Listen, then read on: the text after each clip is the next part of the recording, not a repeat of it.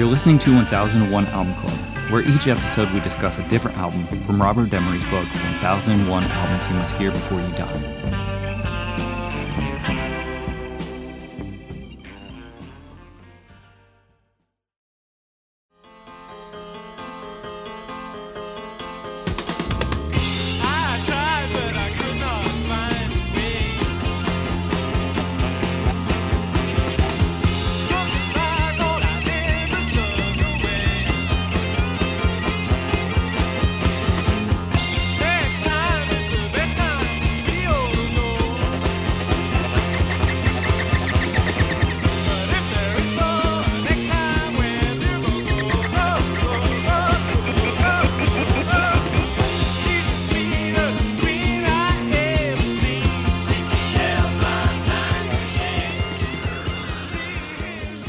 For this episode, we'll be talking about Roxy Music. In the room, I have Rob. Yes. Ben. Yes. And Adam. Roxy Music is the debut studio album by the English glam rock band of the same name. It was released on the 16th of June, 1971 on Island Records, and the producer was Peter Sinfield.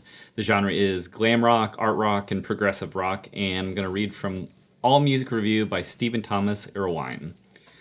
Falling halfway between musical primitivism and art rock ambition, Roxy Music's eponymous debut remains a startling redefinition of rock's boundaries.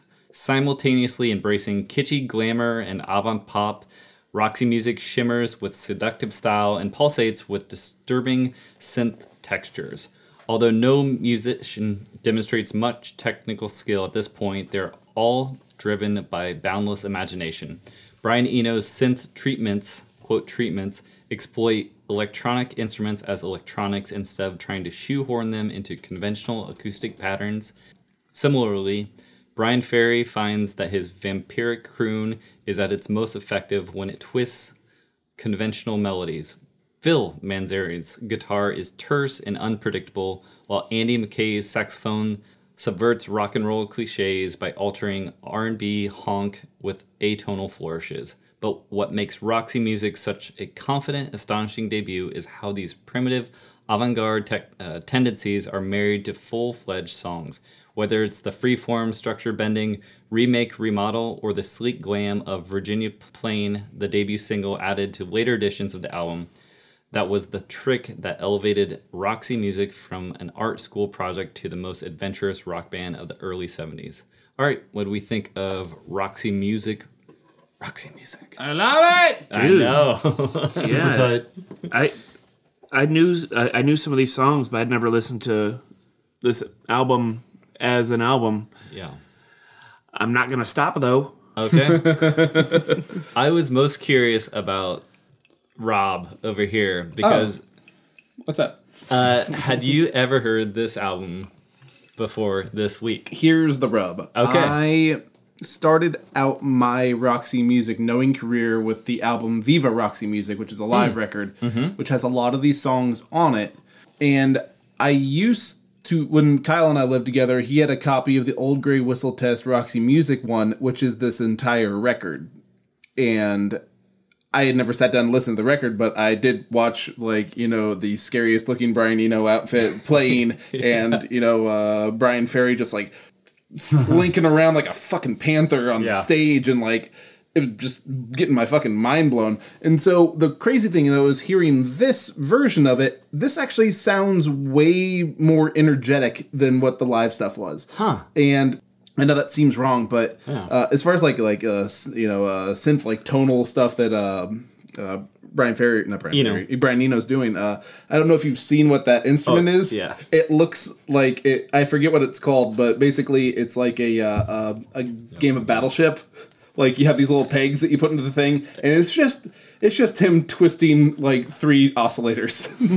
And the other cool thing is, on the live versions, he also just has potentiometers, so when the guitarist is doing the solo, he's controlling delays and shit for everybody. He's just this mastermind in the corner. They put him off to the side of the stage. You can barely see him. That makes sense why he's credited with, quote, treatments. Yes. Yeah.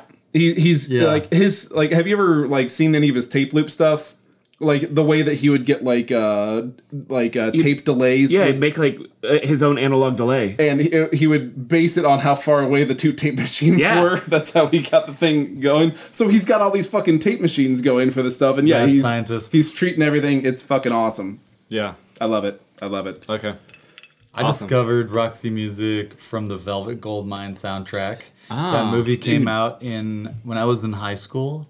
And though it's like an incredibly long movie that like is really good for a while, and eventually you're kind of just like, oh my god, it's still on. The soundtrack is, I think, arguably one of the best movie soundtracks I've ever heard. Yeah, it's really good. Pretty good. It's got probably like 4 Roxy Music songs, and there are covers of a lot of that era of songs by a group called Venus and Furs, which features Tom York from Radiohead singing.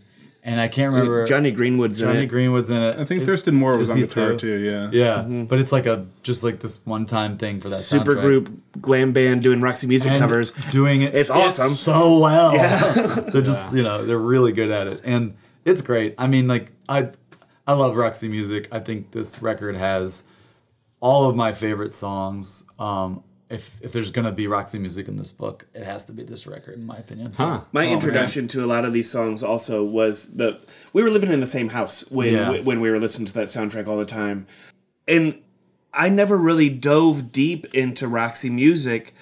So some of those, like up until we were doing this project, those like Venus and Furs supergroup versions of these songs were like 2HB and Bitter's End and maybe even Ladytron. Ladytron and Virginia Plain are on there too. Yeah, like I was listening to this for the first time like a couple weeks ago. I was like, oh shit, this is just like the whole Velvet Goldmine soundtrack. Yeah. It really is a huge part of it. Yeah. And it took me a long time because when I was listening to that soundtrack, I had it on a cassette that someone had copied for me.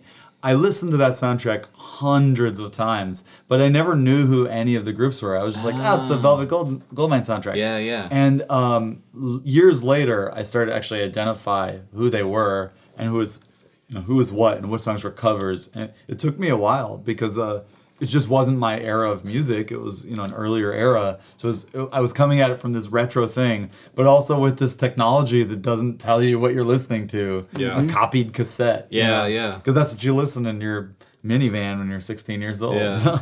I was dating someone in college who was very obsessed with Roxy Music. And so it kind of like, that introduced me to Roxy Music. And at first I was like, what is this? Because I saw videos of like Eno with all this like this crazy feathered hair in the back and like cropped. It was like this big bald on top. mullet and Brian Ferry in this like shiny everything and with the sort of like pompadour hair, and he was like crooning as if he was like not Pat Boone, but like like this old like a Frank Sinatra, but on acid or whatever. Right now we're listening to like the middle segment of If There's Something when he just comes in like, yeah, exactly. And it was so crazy though. I was just like, I don't know what to even think about this, and then I started watching more and more and more, and you realize, wow, these guys are incredible, especially this early, this like 72. This is all what takes off into. I was thinking of a million different bands when I was listening to this and being like, oh, absolutely Talking Heads are coming, like wow, that's a great reference I never would have thought of, but is spot on. Lady, if you wanna find a lover, then you look no further, for I'm gonna be your only searching at the start of the season, and my only reason is that I'll get you.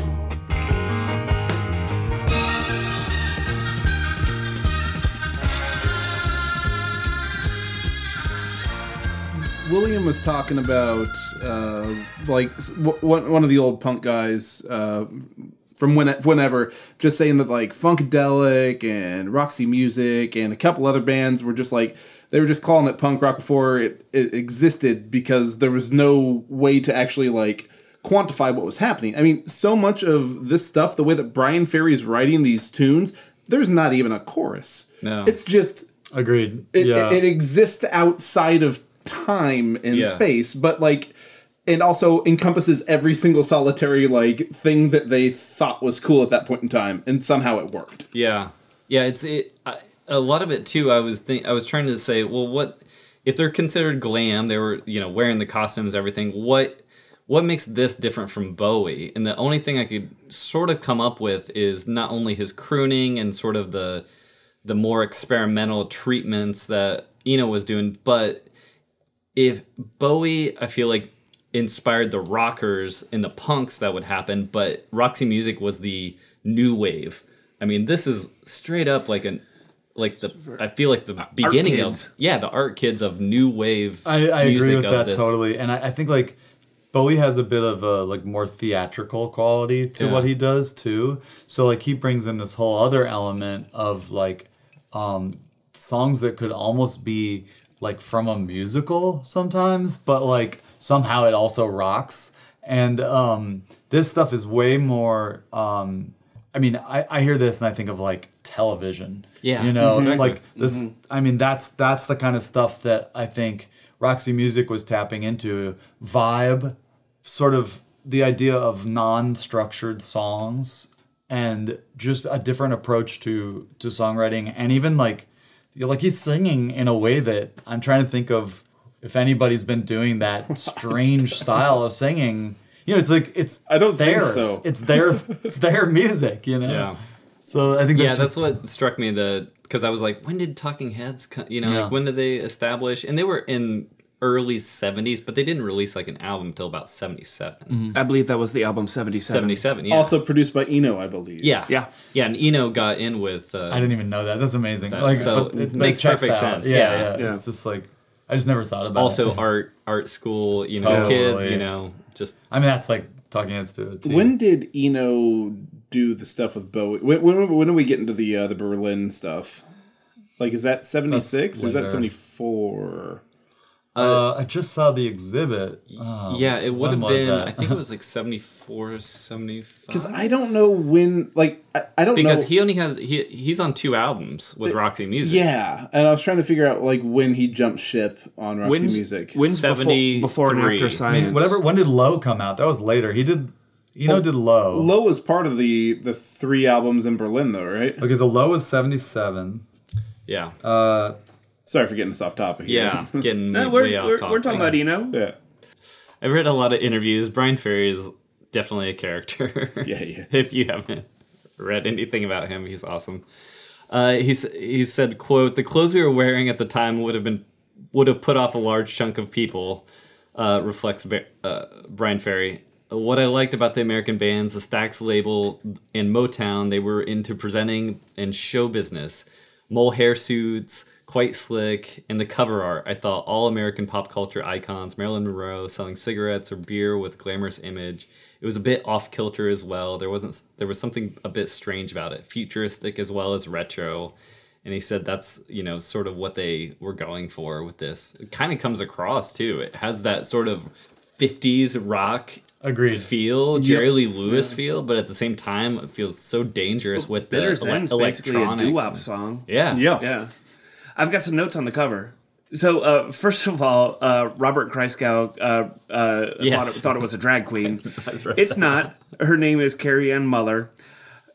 She is married to Mick Jagger's brother, Chris. Mm-hmm. And we know her from another album cover. She is on the cover of Mott the Hoople's album, The Hoople. Fuck yeah, she is. Yeah. She's got big hair, and the band is like superimposed in her hair. I'm pulling up the image. Yeah, I've got that record at home. Yeah. It's really interesting.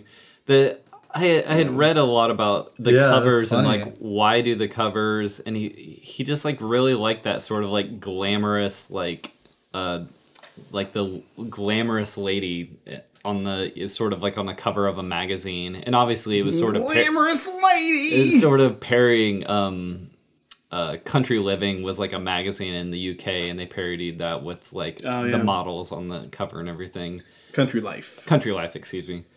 Country Living is actually a magazine here. There's a really good article about all the different models and what their take on everything. Someone did very recently. I think it was last year. Cool. Wasn't CPL 593H the license plate of a car driven by a glamorous woman that he noticed while driving to the studio? Yeah. Yeah. Oh my god. Yeah, he's like, well, there's a babe. CPL 593H. It's a little creepy that he bothered to memorize it, but you know, I don't think that Makes for a good hook he in that was song. a not creepy dude. You know, like he's pretty good at it. Man, that synth sounds so good. Yeah. What do you think about that synth sound? So this, right now we're listening to Virginia Plain, which was not on the album. No, it was not. Right. They just... That's unfortunate because it rips. Yeah, the label, after it came out, the label said, hey, do you have any... I mean, the album did really well. So well that they were very surprised. Like, they didn't expect it to gain much traction. Even Roxy Music was like, oh, we just thought it was for, weirdo, eclectic kids like us, art, people that want to listen to art rock or whatever. And so the label, after it said, hey, do you have any other singles? Do you have anything else? And they said, yeah, we got this. Well, actually. Yeah, we have this. And so then, that's why the American version. What's its name? Virginia Plain. Yeah. How about how many songs on this album don't actually have endings? They just kind of stop. Yep. Virginia Plain, Bitter's End. I think there's a few more. Or like the first time I listened to like several of these songs, I need to like check to make sure nothing was broken. Yeah. Like I know I was just listening to a song and now all of a sudden I'm not anymore. It's like they run out of tape. Yeah.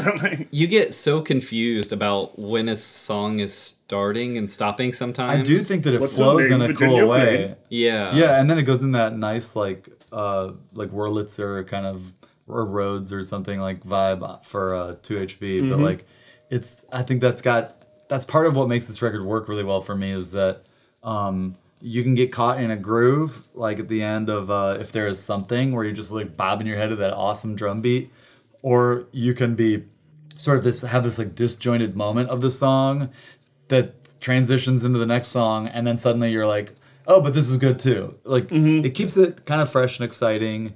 And this record is kind of like last week's Paul Simon. It's kind of all over the place. But obviously it's a little different when you have like a band lineup versus somebody who's hiring different musicians for different songs. But I still think this record shows a lot of creativity and versatility of writing. Yeah. You know? Yeah. Yeah, it's one of the... We were trying to discuss if it was one of the strongest debuts. I think so. Absolutely. It's definitely one of. Yeah. And I think I think a lot of people have said that it is up there. And we were having this conversation through our little chat hangout earlier this week of like the strong debuts that we've covered so far. So I looked up and this is a little bit off topic, but Rolling Stone has a list of the 50 best debut albums. Really? Which includes Whitney Houston's self-titled album, which we will not talk about on this podcast, apparently. This fucking book. Yeah. Oh, I was moved by your screen dream. Celluloid pictures of living. Your death could not kill our love for you.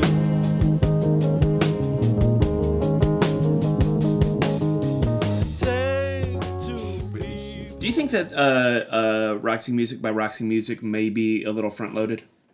Not a fan of the Bob? Oh, no, I'm still a fan of it, but, like, I put little stars by the songs that, that really grab me when I'm listening to them. And if you look at a chart of this, it's every song on the first side and then Bitter's End on the last side. And that's just my personal rating system. It doesn't have... It has a bit of a...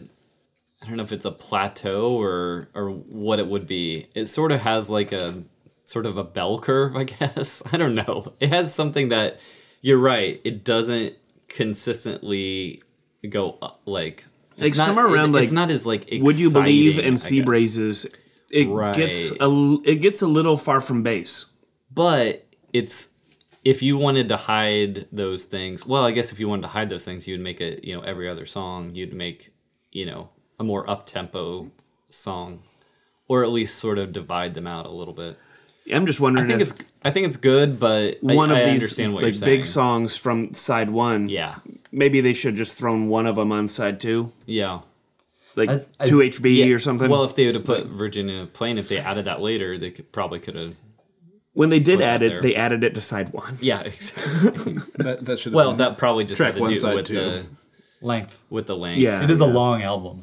Is it? Well, it feels like, I feel like it's substantial. Like 34 45 minutes? minutes? No? It's 42. 42? Yeah. Felt like 45. I mean, not like. Yeah, I guess so. I mean, I guess by the standards of some of the stuff. 1970s double albums. There was that like 4 in a row that we listened to. They were just like, guys, it's called editing. It's just like. Yeah, Manassas and. Oh my God. Oh my goodness. But yeah, I mean, I don't even think it really matters. I don't think it's a bad comment in the sense that like, yes, the songs that we're most familiar with are mostly on the first side.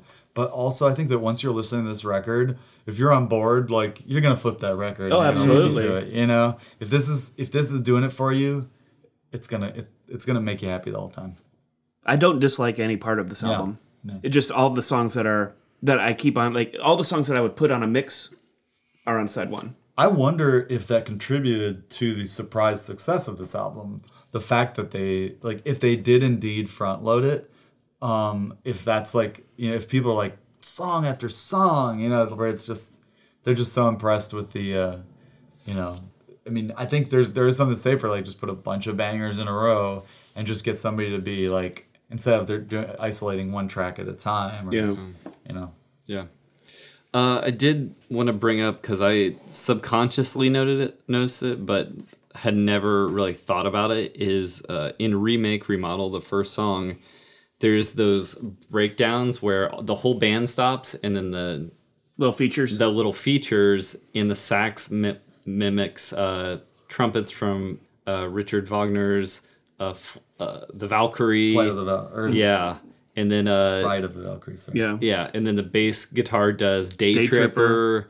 and like those The little guitar does kind of a bit of a Peter Gunn. yeah, and so they like put those things in there, and subconsciously it's like showing you all these different like styles of like this culture, this sort of like It's a pastiche. yeah, exactly. It's sort of that music concrete, different elements coming in there. Also with the recorded ambiance of the. It's like a party at the very beginning. Mm-hmm. It's just sort of, it's very cool. It's like that pop art sort of combining all elements of our culture. Apparently on Ladytron, Brian Ferry told Eno to, quote, sound like the moon. Good job, Yeah. And Eno was like, You do okay. But I knew what to do with that. Yeah, they got along okay, but I think Eno wanted to explore that element, and Ferry wanted to keep it in the like sort of like rock spectrum. Well, wasn't a straight up art kid who was like, I want to play with sound? Yeah, I mean, he's his interests are way beyond music. He has a app that's out that he created. It's an Eno app. Yeah, and it's pretty interesting. are you talking about his?